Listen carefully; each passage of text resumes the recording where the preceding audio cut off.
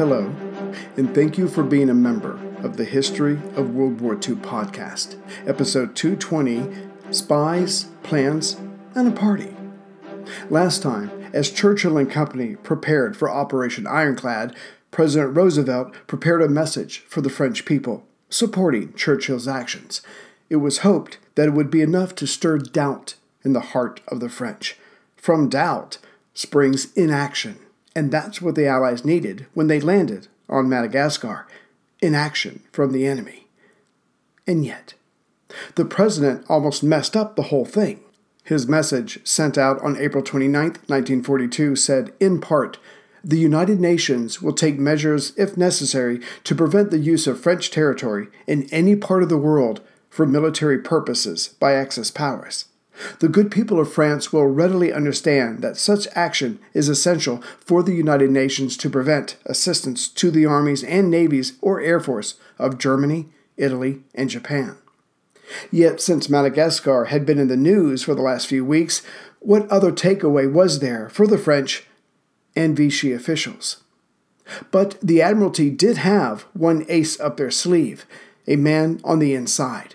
His name was Percy Mayer, and he was the Ford Motors Company man on the island.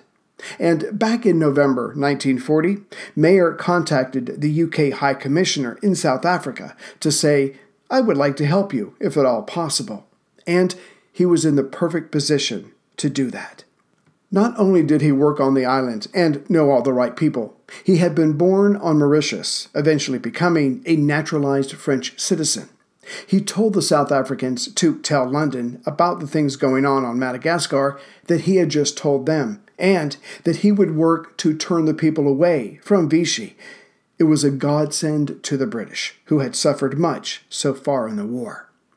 This offer was dutifully sent to London, and in January 1941, the Special Operations Executive, or SOE, said they would direct Mayer and his covert work. Mayer's immediate handler would be Lieutenant Wedlake. Wedlake and Mayer met in Cape Town in early March 1941, and there Mayer was given a wireless radio set to contact the SOE. Mayer was to get to work in influencing Madagascar and Reunion, a small island off Madagascar's east coast, towards the Free French and away from Vichy. The SOE recommended bribery or murder for the Governor General. Mayer said, "Let's try to be more subtle." So he reached out to his friend, one Captain Merton, who just happened to be in charge of the French fleet at Madagascar. A bribe of young ladies was put before the captain, as that was known to be his weakness, but Merton had been at Mayer's El Kabir when it was attacked by the British. Merton angrily said no. However, he did not turn in his friend Percy. Curious. But Mayer, or rather his wife, did better the second time around. Bertha, Mayer's wife, radioed Cape Town that French ships were leaving the island. This was in October of 1941. The British Royal Navy responded accordingly, and soon those vessels now belonged to the Allies. It was things like this that the SOE were happy that Mayer and his wife could do, but when the Japanese entered the war, London told the SOE to do more in the region. So the East Africa mission was set up to be run by Lieutenant Colonel John Todd. Both Todd and Mayer were expected to expand their list of contacts, and soon Mayer had at least 60 people talking to him from all walks of life. And as more of these contacts were people of means, Mayer had his finger on the pulse of the island. On April 16, 1942, John Todd and Mayer flew to Durban, South Africa, to meet with Admiral Seifert and General Festing to discuss how the Madagascar and East African missions could help with Operation Ironclad. Soon after this meeting, a schooner brought to Mayer, who was back on the island, guns, ammunition, code books, and 4 more wireless sets. This fifth column activity of his would be called Operation Frontin II. And if Mayer wasn't impressed with the seriousness of this by the items he had just received, then all was made clear when he received a note of how his people could help the invasion by having a searchlight at the right place on the beach for the incoming ships. providing guides for the demolition parties, to cut telephone lines between the coastal batteries and the Diego Suarez headquarters, and things like that. And yet, Mayer almost outdid them all when he told his superiors that during the night of the invasion, he would host a party and invite Meriton, the Vichy fleet commander, and the military commander, Colonel Clairabout, and spike their drinks with knockout drops. Mayer was really warming up to this. Next, he spent a few weeks around Diego Suarez Bay, where the Vichy French trusted him so much that they took him on a tour of the defensive positions, as well as the airfield that was south of the capital. Soon, Mayer was sending detailed reports of what the invasion force would have to face. Seifert and Sturgis would end up tweaking their plans based on Mayer's information. Everything was falling into place, and so on May 1st, 1942, Operation Ironclad was given its final confirmation, and the crews of the various ships were told of their true destination. And, as Mayer had also gotten them the safe route through Collier Bay, the bay just to the west of Diego Suarez Bay, it was heavily mined, it was time to get this going. The convoy left Durban on April 25, 1942, consisting of 6 motor transport ships, 2 tankers, and the tank landing ship, escorted by the heavy cruiser Devonshire and 2 destroyers. They were to sail on as if they were heading to the Far East. Meanwhile, a second convoy would leave Durban 3 days later, April 28th, and was made up of troop transports, the assault ships, Illustrious, Hermione, and Ramillies, and 6 destroyers, and the carrier Indomitable would join them on May 3rd. And on the day the first convoy left Durban, Churchill, he knew he needed a win. So as Ironclad was still in the as-yet untested phase, his emotions ran high, as was their wont. The Prime Minister was practically willing a victory after so much misery and failure in the Far East. However, the island the invaders were heading for was far from being a paradise.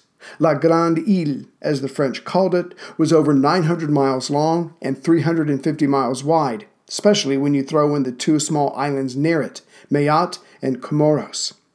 Sadly, the island itself is mostly malarial swamps, mountains, deep ravines, and dense jungles. Much like the Bataan Peninsula, getting around there meant using only the roads, which were poorly maintained, and a few rail lines. Again, there were few. And, of course, there was the heat and humidity. The summer averages about 30 degrees Celsius, or 86 degrees Fahrenheit, and most of its heavy rains come between December and April, which is why Ironclad was scheduled for after that. And at the time the British ships were closing in, the island had a population of 3.5 million, whereas 25,000 of those were French or fully assimilated into French culture. The most northern tip of Madagascar, the area that we're concerned with, is called the Andrakaka Peninsula. On the east side of the narrow strip of land that connects the peninsula to the main island is Diego Suarez Bay. To the west of that land strip is Courier Bay. Sadly for the Allies, Diego Suarez Bay had a single narrow opening, surrounded by almost 2 complete rings of land. And not unlike the Grand Harbor of Malta, which had 3 fingers sticking into it, Diego Suarez Bay had 3 fingers jutting up from the south. And at the tip of the center finger is the main town and naval base. Important to the approaching invaders, Asterain, the capital city, which held the naval base, again, at the end of the middle finger, had a population of 30,000 people, so there would be civilians around whenever and however the fighting started. Further, not that it's guaranteed that the British knew this, but many of the cannon around the vital port city had been removed and taken to France during the Great War. Afterward, the port was rearmed. Still, some of those old guns were currently in place in the bay. But Dakar, de Gaulle's attack on Vichy French territory in West Africa, had alerted Madagascar. The weeks and months after Dakar was attacked, the fortifications and guns around Diego Suarez Bay were beefed up. And when the South Africans started sending reconnaissance flights over the area, Vichy brought in more men from Senegal. Now, there were at least 3,000 troops around the port city itself. This, combined with the 4,000 French naval personnel in the harbor, would make it a tough nut to crack. Yet there was one more improvement that gave the Allies pause: the improved and increased air defenses of the area. When Vichy came into being, a report was written up about the ways that Diego Suarez could be better protected. All were ignored, except the addition of more planes. So by the time the invasion was launched, the defenders had in the area more than 50-odd biplanes. But now there was a squadron of modern Morane-Saulnier MS-406 fighters. The squadron, called Escadrille 565, was based at the nearby Arichat Airport. And this squadron had, depending on how many planes were operational at any one time, between 18 and 20 aircraft. The MS-406 fighter was a respectable enough plane, which first came out in 1939. Yet even for its newness, it was slower and outperformed by the Messerschmitt Bf-109E. Hence, if it came up against any Spitfires, it would have a hard time. The same would be said if it went up against a Hurricane, but for different reasons. Besides the fighters of Escadrille 565, there was a second, newly formed squadron of 7 Potez 63-11 twin-engine bombers stationed at the capital. They were labeled Escadrille 555, but soon all of these planes were just put together in a group called Groupe Aérien Mixte and scattered around the capital. Admiral Darlan had promised Governor Annette more planes and more men, but the convoys had left Durban before they could arrive. And another lucky break for the Allies was that Governor Annette could call on 30,000 men, but they were scattered all over the island. And truth be told, when they did respond to the alert, not all of them would have weapons in their hands. Catch as catch can, it would seem. As for how to approach Diego Suarez Bay, Vichy had already decided that for the Allies, or rather Vichy's guns had. To the east of the bay, at its entrance, again rather narrow, was a battery of 4 320mm guns, along with 3 other batteries, but with smaller guns. And if the guns couldn't get the job done, well, at the beginning of any attack, the French had a mining barge ready to go, which could put a line of mines across the harbor's entrance in very little time. As for the Arangia Peninsula, the right finger of the 3 fingers sticking into the bay, that made up the bottom half of the harbor's entrance. There sat a battery of 2 80mm guns, protected by a Foreign Legion-style fort called Mamelon Vert. In short, this was a perfect harbor, but it had one narrow entrance, and around it were 7 coastal batteries with 20 large guns. To be sure, Courier Bay to the west or left of Diego Suarez Bay had its own protection, namely 2 lines of mines that had to be crossed. But as we have seen, Mayer had already gotten their locations from the local administrators, and these he passed on to Admiral Seifert. But there were, of course, things the British did not know about, like the Arichat airfield, about 3 miles or 4.8 kilometers due south of the middle finger that housed the capital city. It had, for its protection, 2 mobile batteries of 75mm and 65mm field guns and an AA battery. And there was more, as Vichy had their own naval assets around the island. Within the bay, as the Allies approached, was the sloop Du Castru and the Bougainville, an auxiliary cruiser, which was an armed merchant ship with 3 135mm guns and a sub, Beyouzia, which had done good service at the Battle of Dakar by damaging the battleship Resolution. Vichy had 3 other subs and another sloop, but they were out on patrol. Vichy was determined not to be caught unawares by the sneaky British a second time. But just to make the attack a bit more complicated, at least in international terms, also at anchor in the bay were 2 Greek ships, 2 Italian ships, and a German freighter, currently under repairs. And Mayer had told the Allies that plenty of ammunition had recently been shipped in. The only remaining question was, how hard would the troops fight for the bay? As this could not be known, the invading troops were told to expect maximum resistance, which meant on their part maximum effort, i.e. go in guns blazing, ask questions later. And then Churchill had another idea, with his wife Clementine's words still ringing in his ears. Perhaps the troops would want to give up, but they couldn't as their officers would order resistance. So the Prime Minister's idea was to start fighting and then halfway through it send up a white flag. But not to surrender, but to ask the enemy if they wanted to surrender and to give them the most tempting terms for capitulation. But the 67-year-old Prime Minister should have remembered from his younger days that once fighting is joined and the blood is up, it's hard to stop this brutal process because everyone is afraid to be the first one to put down their weapon. Fortunately, the men in uniforms around Churchill said no to this.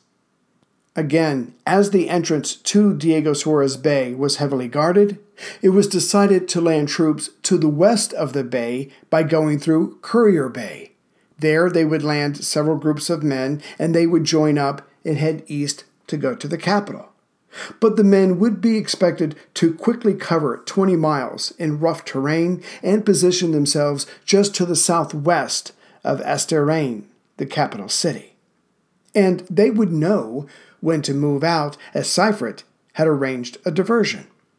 Just before the infantry rushed the capital peninsula, the cruiser Hermione would start a bombardment to the southeast of the bay's entrance.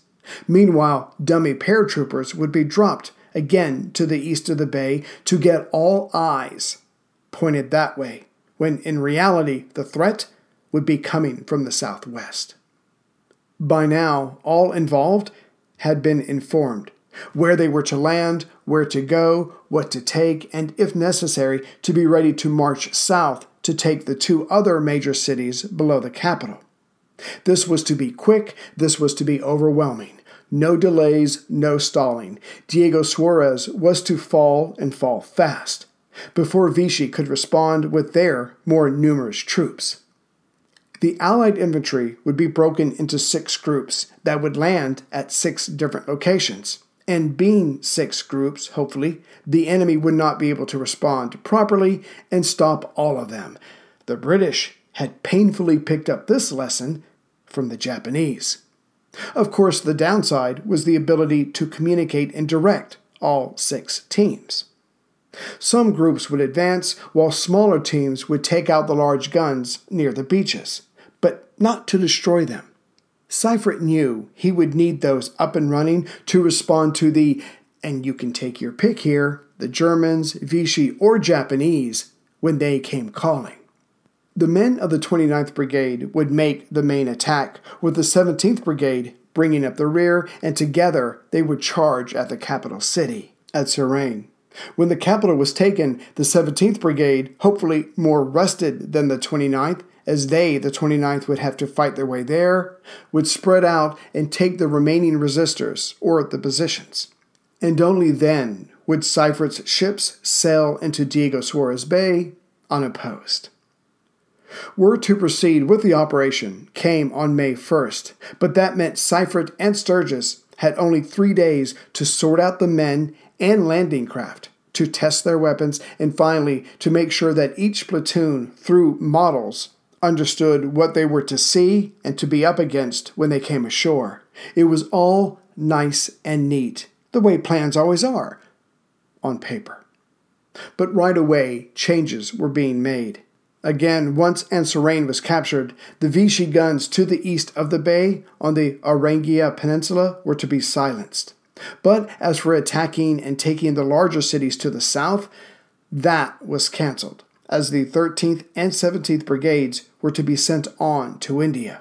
There the situation was only getting worse, and they needed all the men they could get. But the first troops to put boots on the sand would be a new feature for the Allies. Specially trained naval personnel would go ashore first and take control of the beaches that were about to be used by the attacking force. Step 1, they were to kill or capture anyone within sight and then keep the area clear. After the regular infantry did land, these special forces would switch gears and they would make sure that the landing craft were looked after, that ammunition was flowing in constantly, and that wounded were flowing out constantly back to the larger ships. And finally, if stiff resistance was met, these forces would help with the fight. Though there was much that Seifert and Sturgis did not know of when it came to how they would be received, they would get a good indication when these naval units landed. If all went well for them, things should proceed acceptably. If not, well, that's when everyone's training had better kick in, or else this could end up being a shorter incursion than Dunkirk.